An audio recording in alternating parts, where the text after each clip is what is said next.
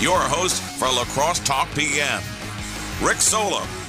All right, welcome to a Friday of Lacrosse Talk PM. I'm Rick Solem, 608-785-7914. That's the number if you want to text me. If you want to call, you got to do so early because in about 10 minutes, I'm going to have Dr. Andrew Jagamon, Mayo Clinic Health System, sports science doctor. I think that's where we're going with that. We can ask him specifically, but kind of talk about the idea of we're reopening the state, right? So what happens next is we got to reopen sports, and we're gonna start more so on a broad level how professional sports, which we're all starving for, I'm sure, could get back, and then kind of reel that in the second half of the show on what we do locally, and we'll see what Mayo is doing locally for maybe the schools and programs that are really probably unknowingly really don't really know what to do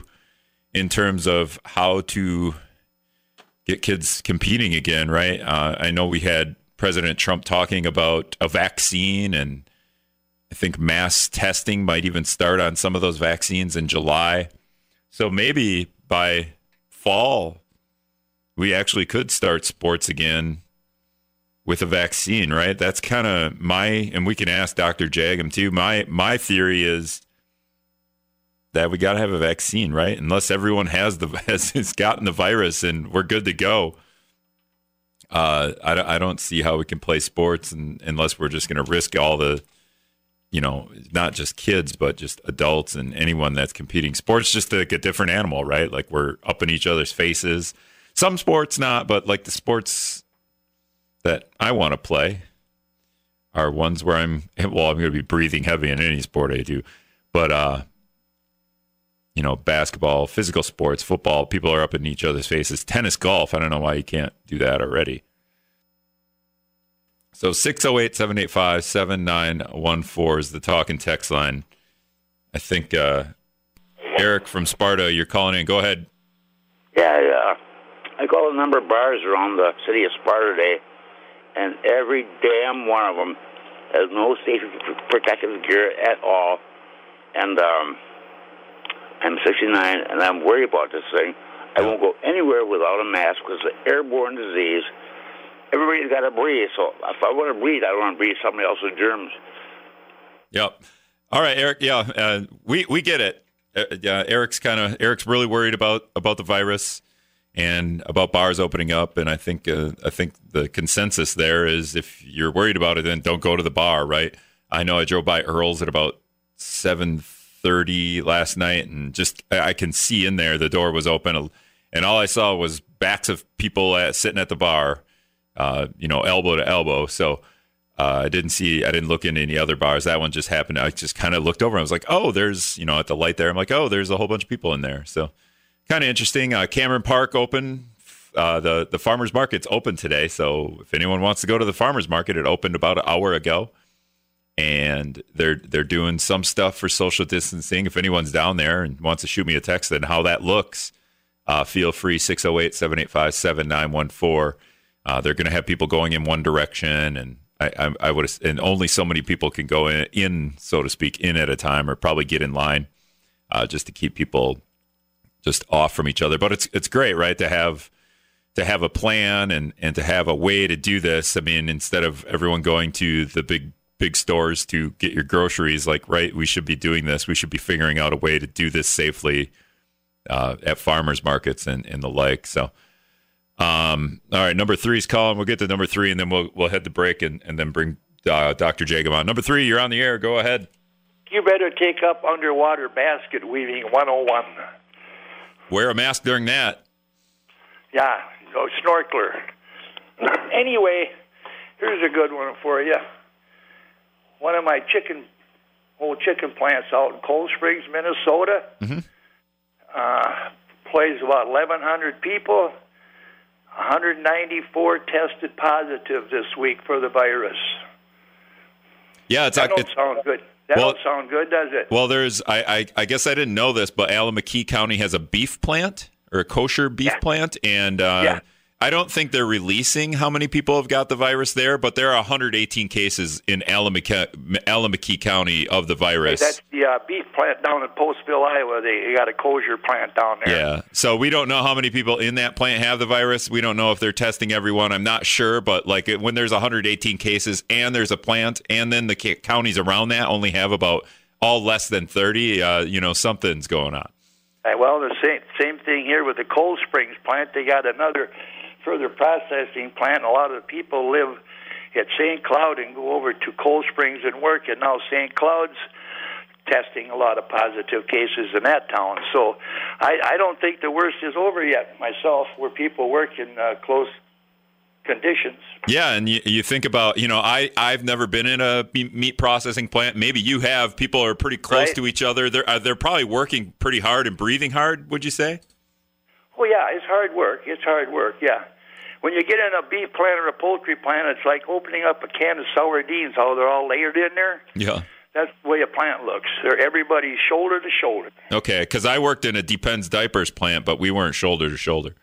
No, not in the diaper plant. No.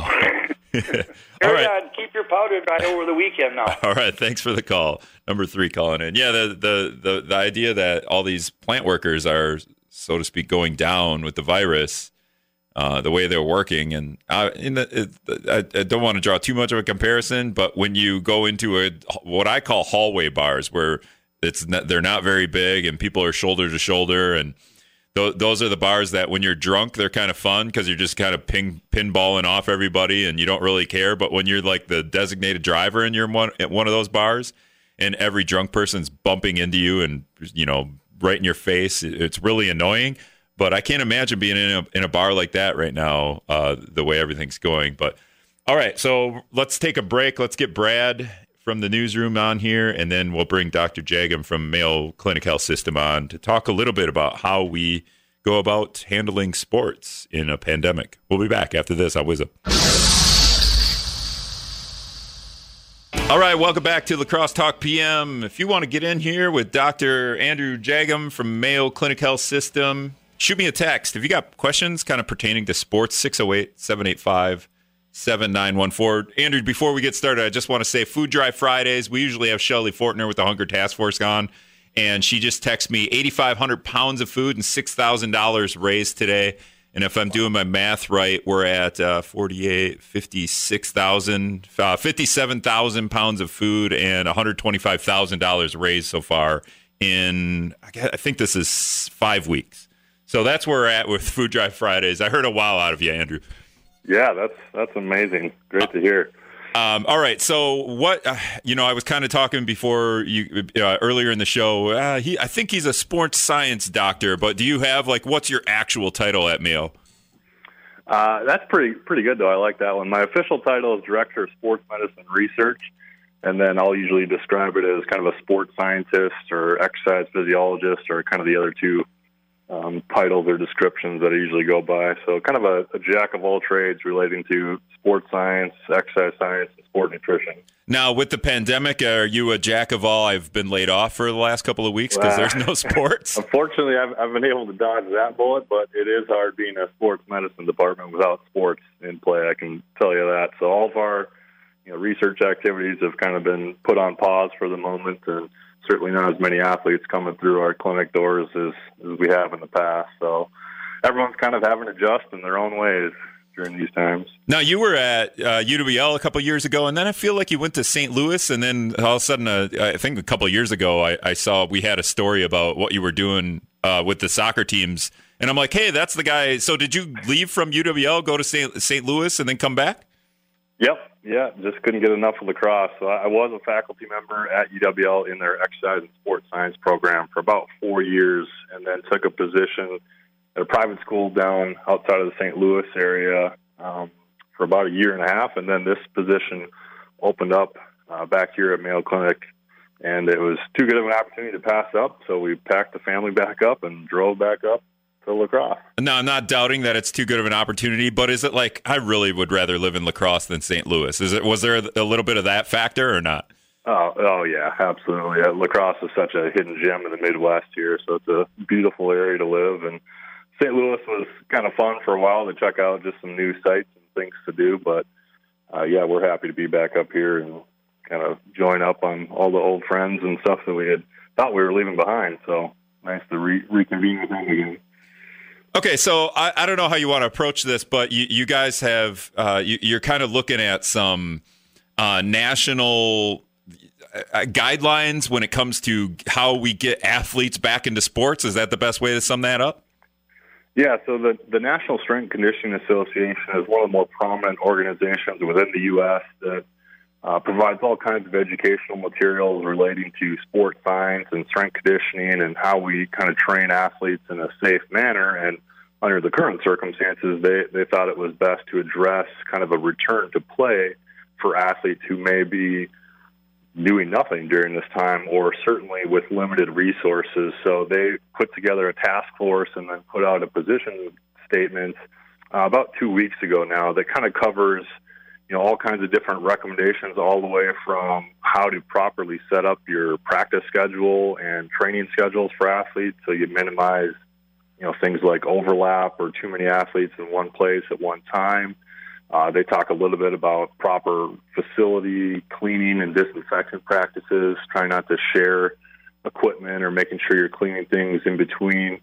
And then they really go into a lot of detail on kind of the progression of what the training should look like to, again, get that athlete who might be deconditioned or certainly not training at the regular level. So how do we kind of start training them again, get them back into their regular routine so that you, A, not only get them ready to compete, but then B, how do we do it safely so that we're not risking any kind of injuries? Because that's always the big risk here when you have athletes that went from regular training, then they stopped for, it could have been 3 to 4 months here, depending on where they live, and then now trying to get back into things. So just making sure that they're trying to put out some of the best recommendations on really how to approach all that as safely as be under the current circumstances.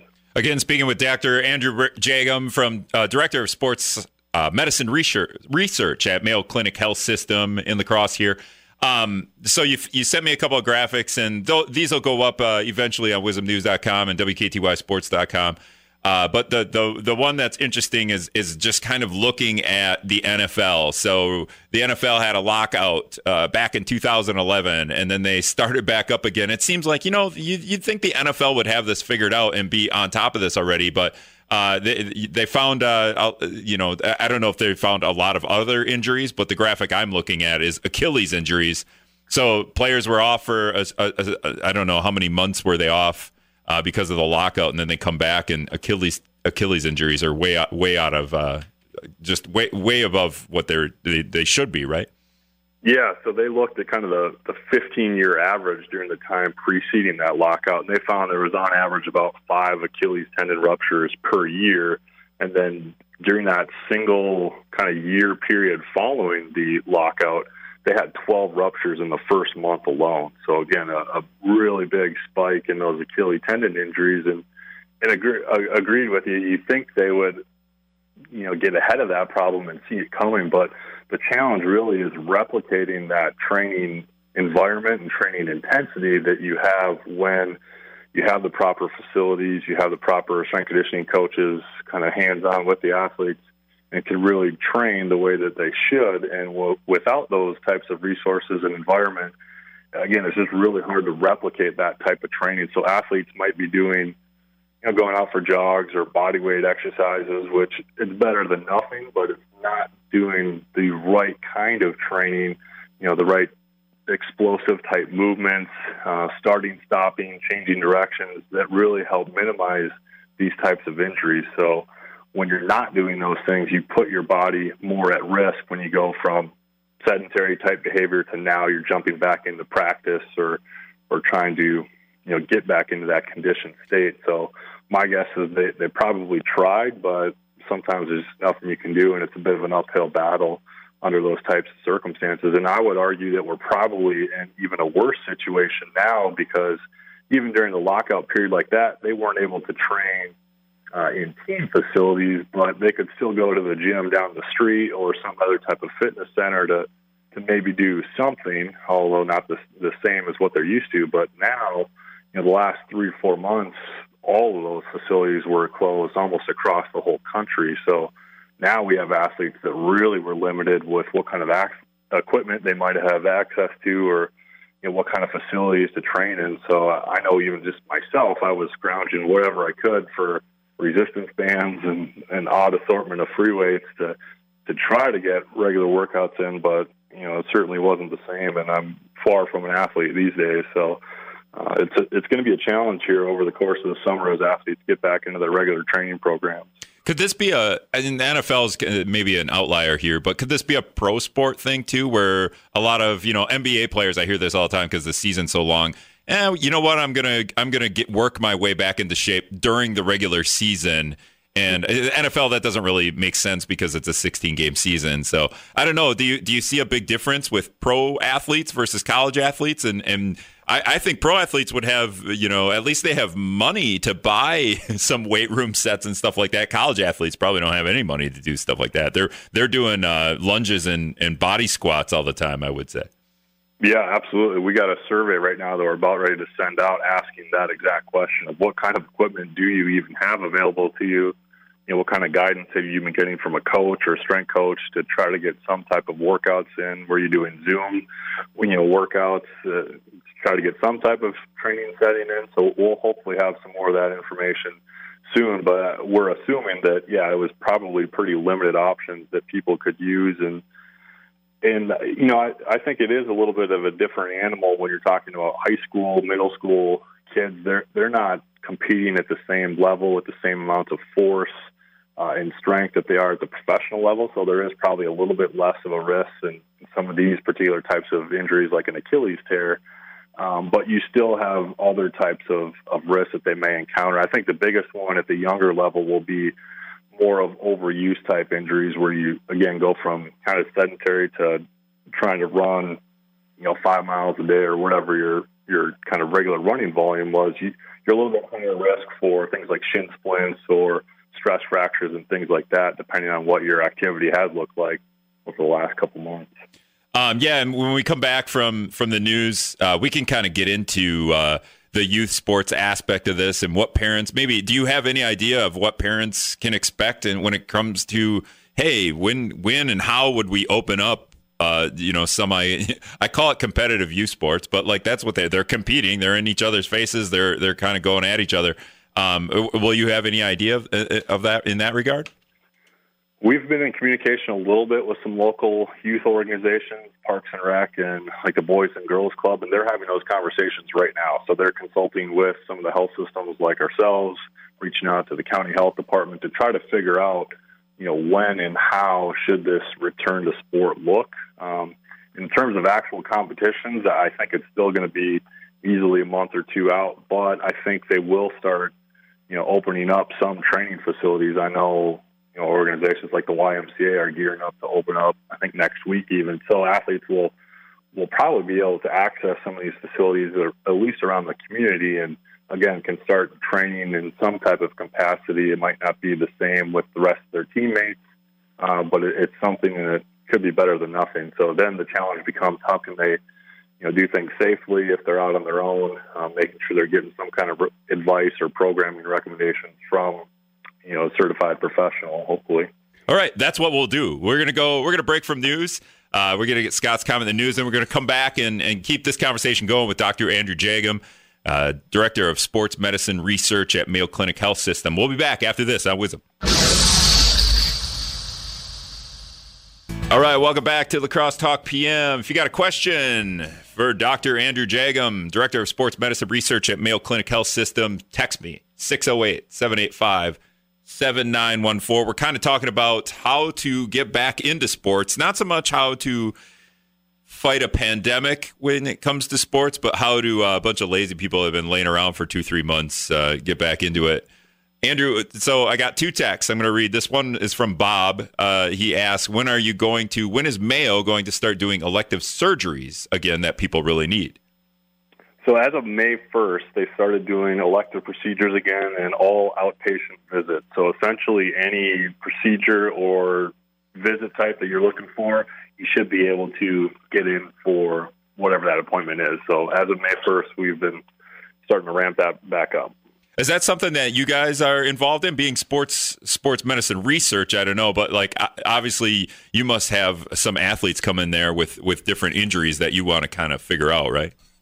Correct. Yep. So we have several sports med physicians that handle more of the clinical cases such as that. So they've been back for the last 3 weeks now doing any kind of injury assessment or minimal procedures that can be done kind of within our department. And then we work closely with the orthopedics department just one hallway over. So if it does end up being a surgical case, it's just kind of a soft handoff next door, and we let the surgeons consult with the patient. So we've been doing a lot of, people that have been putting off maybe joint injections or things that have been bugging them for the last couple months, that they weren't able to get addressed. And now, thankfully, our doors are open, so we've been able to get those patients in and get them the care they need.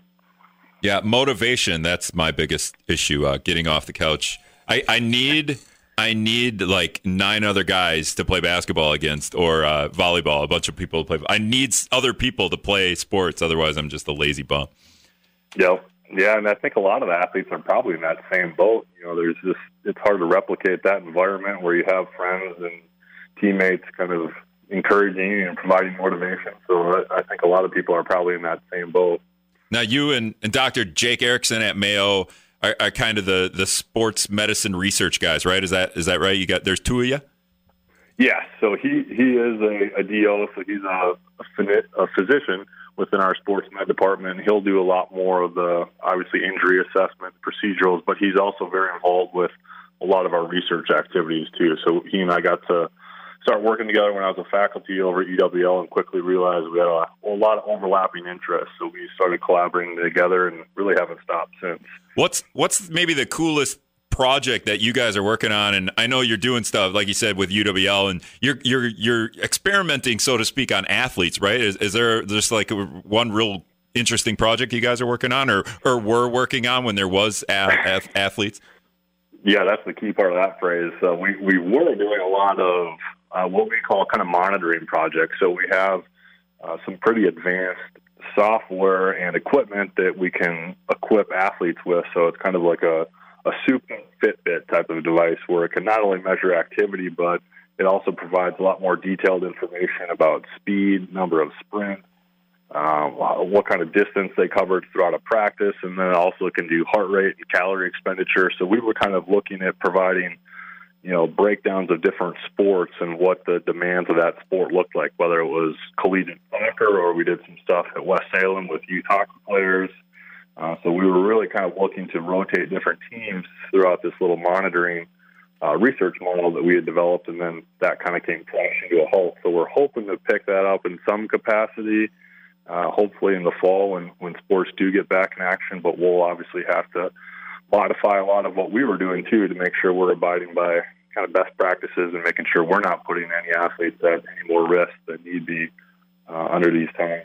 It sounds like you just had your coaches for these teams just had you hook up all kinds of devices to their athletes, so we knew which ones were being lazy in practice.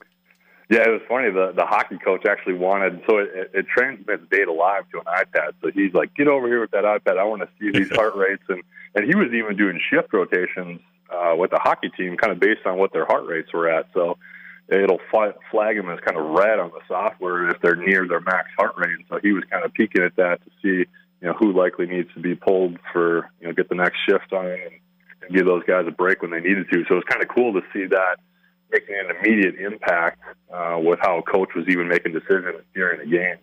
Now, I talked with the La Crosse Area YMCA CEO Bill Soper yesterday, and he, aside from they're going to kind of soft reopen beginning June 1st and just kind of get people in the building, but he talked come July, August, they're going to start ramping up youth sports, hopefully, as long as that goes. Is there? Do you have any advice for parents, as they, not even just at the youth level, but even people like me, like 40-year-old, like, hey, if they open up new basketball, I want to get going there, but I could probably do some stuff in the next month or so to ease into that, right?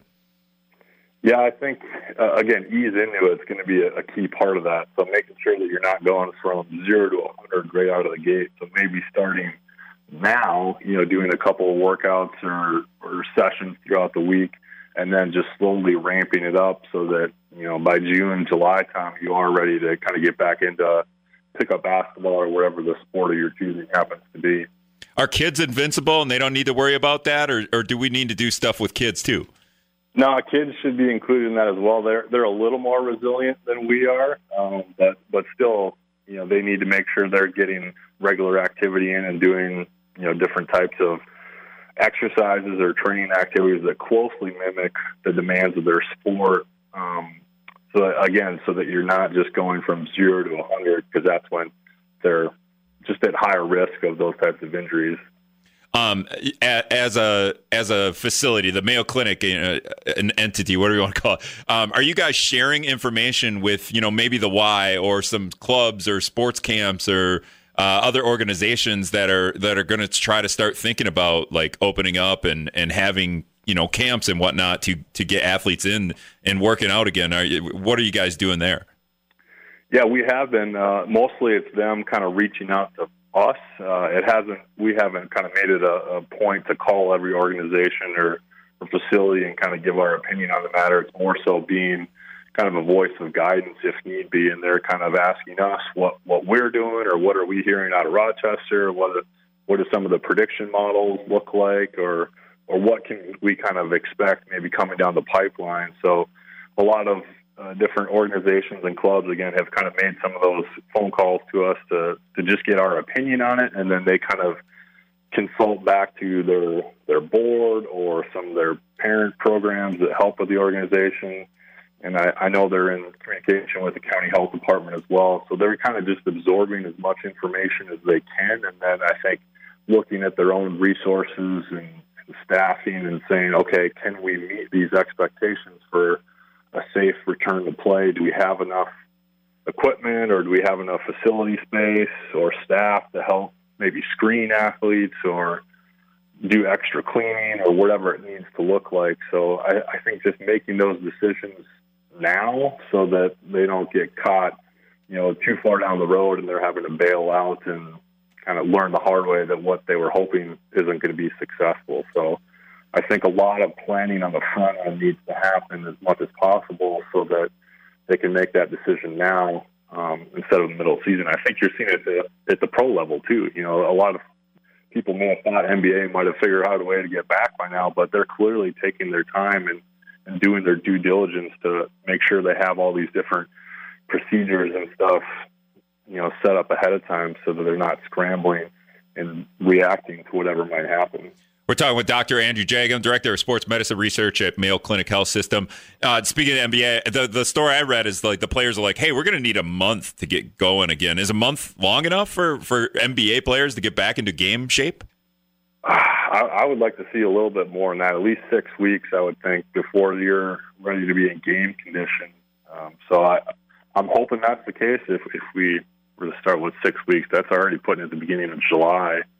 So, now's the time where ideally they would be getting into their facilities. I think most have, or at least half have opened up their team facilities, and I know they have very strict guidelines of a certain amount of players in it to work out at a time. They're staggering workout times, making sure everything's thoroughly clean in between, not sharing water bottles. And so they're doing a lot of those precautionary measures so that they can minimize the risk, knowing that there's always going to be a risk there, but what can we do to minimize those as much as possible? And I think that lesson can be just transpired all the way down, even to the youth level of, we know there's always going to be some level of risk, but how do we lessen that, and what level of risk are people comfortable with before moving forward with sports?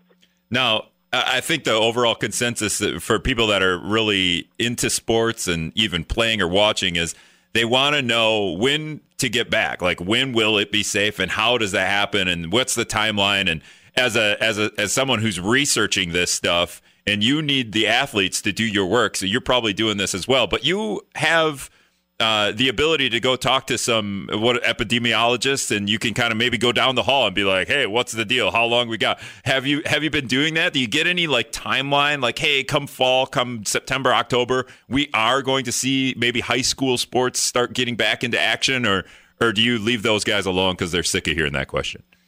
No, we certainly consult with them as well, and they have a lot of their prediction models that they use to make some of those decisions and recommendations. But the problem is they'll even tell you this, that those are only so accurate as you get further out in time. So they'll say they're really only able to predict kind of the next 2 to 3 weeks with any degree of accuracy. And then beyond that, you just don't know until you kind of collect and constantly analyze new data as it comes out. So, you know, they have their kind of hunches and opinions, I think, on what their prediction models show. But that's the problem with this, is it's a very fluid situation. I think everyone's learning that a lot of this stuff can change at any time. So if we even go locally here to La Crosse or in Wisconsin, we know at the state level, things have changed very quickly in the last 48 hours. So it'll be interesting to see if we do see a spike in cases in the next 2 to 3 weeks, or if they just kind of continue at the rate they have been. And that might, you know, force any decisions about summer sports or fall sports. And the other problem is you have to make decisions well in advance without having accurate predictive models. And so it just puts schools and organizations in a tough spot, because you kind of have to go off a leap of faith, hoping that things stay the course, and then you make your decision off that, knowing that might not be the case in 3 months or however long, you know, happens to be. I look at the college level. We work a lot with EWL, and, you know, they have to make their decision in somewhat the near future about whether or not even classes are going to be in person in the fall, let alone sports. And so that they have to make the best guess they can and just kind of see how the cards fall after that. Yeah, it seems like we're a little bit of an impatient society. I understand there's a economic impact to this, but now we're kind of the grand experiment here, and other states are as well. With I mentioned earlier in the show yesterday, I was driving home. I passed a bar. I kind of looked in the door that was open, and people are sitting in there shoulder to shoulder. And I'm like, okay, well, that's probably not going to be great in a couple of weeks. So yeah, when you talk about those models, they're 2 to 3 weeks out. Well, now you almost can throw everything out the window that you thought was going to happen in the next couple of weeks, and now wait maybe another couple of weeks before we even start to think about how this is going to work out, huh? Yep, absolutely. And then, again, that just puts organizations in a tough spot, because you kind of have to make the call about whether you're going to have a summer league now before summer starts. So, you know, everyone, and we definitely feel for them. We told a lot of them that we, you know, are here if they need more opinions and suggestions, because, like you said earlier, they don't have access to an epidemiologist right down the hall, and they don't necessarily have as much information as we do at our fingertips. So they're having to make hard decisions without necessarily the best information on how to guide those decisions. So thankfully they're consulting, you know, us and other health experts in the local area on what they think is best. And again, how do they meet those expectations, and what resources are available for them. I guess the good thing that would come out of the uncertainty, and we don't know at what point we will be able to open up sports, so to speak, down the road. But while we're waiting, you need to get your butt into shape, and it'll just prolong it will likely prolong the time that we have to get everybody back into shape, right? Like if we started now, hoping in a month that like I'll be able to do some competitive, you know, sports, and then in a month comes, it'll be like, it's going to be another month, but they're like, oh, well, at least I'm in a little bit of shape now, right? Yeah, absolutely. That's kind of why we want to get this message out now, once these consensus statements came out, of getting that information out so people can kind of see it and then apply it in their own training program or activity levels. So just like you said, when the time does come when we get the green light to return, that those athletes are back and you're not having to start from zero when you could have been, you know, further along in your competition mode. All right, and is there a way to get at some of this information, or am I going to have to get it from you and then throw it on our website? Yeah, I can send that along. They do have, I think on the infographics, there's information on websites of where the stuff is posted at, but I'm happy to send that along too, of the best way to get that. But the NFCA has posted on all their social media sites and websites, so they have not only the narrative of the position stand, but then also the infographics that just kind of visually let you sift through the information. And as parents and adults, you know, start to think about like getting off the couch again, your best piece of advice would be what? Just that. At least do something. Get off the couch, get some kind of regular physical activity at a minimum. So walking, hiking, biking, just free playing is kind of the first place to start. And then if you do have some strength training equipment, kind of adding that into the mix as well, whether it's resistance bands or kettlebells, or medicine balls, whatever you can do to add some type of weight or resistance to a lot of body weight exercise. So that's going to be kind of key so that you do maintain or start to regain the strength or power that might have been lost, because those are going to be important factors in minimizing any kind of risk of injury. It's the strength, the power, the explosive type movements that are the first to go when you do stop training. But thankfully, you can get them back within a few weeks once you start redoing those activities again. And if you take it too hard, at least you guys are doing elective surgeries again, right? Well, there you go. Yep. All right. They'll pick you up if you break. So, and even on the front end, we can help with programming recommendations. We have kind of those consulting services available. People want to call or come in to get, hey, what should my strength conditioning program look like, or how much should I be doing right now? We have ways to get that information in people's hands too. All right. Dr. Andrew Jagum, thanks a lot for joining us today. Thanks for having me. All right. See you later. Talk to you later. Bye. All right. That was, again, Dr. Andrew Jagum, Director of Sports Medicine Research at Mayo Clinic Health System. I guess the best piece of advice is to ease back into it before going all out. All right, we're going to take another quick break. We'll be back after this on Wisdom. All right, welcome back to Lacrosse Talk PM. I'm just going to wrap up here for a couple minutes. I did get a text, 608-785-7914 if you want to text in. Joe says, just more people testing positive for the yearly flu. We may think we have more cases in 2 weeks, but that's only because more tests will be given. There will be no spikes in hospital admissions or deaths. Yearly flu has taken 88,400 lives as of yesterday in the United States. So that's what I'll have to say to you, Joe. And just a couple of things. Again, I didn't get to talk to Shelley Fortner, the Hunger Task Force of Lacrosse Executive Director, but she did text me. She is, what did she say? She's out somewhere. I want to see where she's out at. And I don't know. I should have checked. I'm sure it's 6:00, so you should probably still get out there. She says, I will be at River States Truck and Trailer Chicken Queue. Donations there are going to be matched by Firefighters Credit Union. Again, she texted me earlier before the show that they raised 8,500 pounds of food and $6,000 today. And another successful Food Drive Fridays at those 3 locations throughout the Coulee region. And it goes 11-1 on Friday. So I forgot to mention that yesterday, and I was mad at myself when I got up today and I went, dang it, I wanted to talk about Food Drive Fridays. I almost forgot. I'm going to put a reminder because there's 2 Fridays remaining here as we close out June with Food Drive Fridays. 57,000 pounds of food they've raised so far, $125,300. That's kind of my I keep adding to the weekly totals. So my calculations are 57,000 pounds of food and $125,300 donated so far. And that calculation doesn't actually double what Firefighters Credit Union. So actually, if it was $6,000 today, I got to add $6,000 more because Firefighters is matching up to $50,000.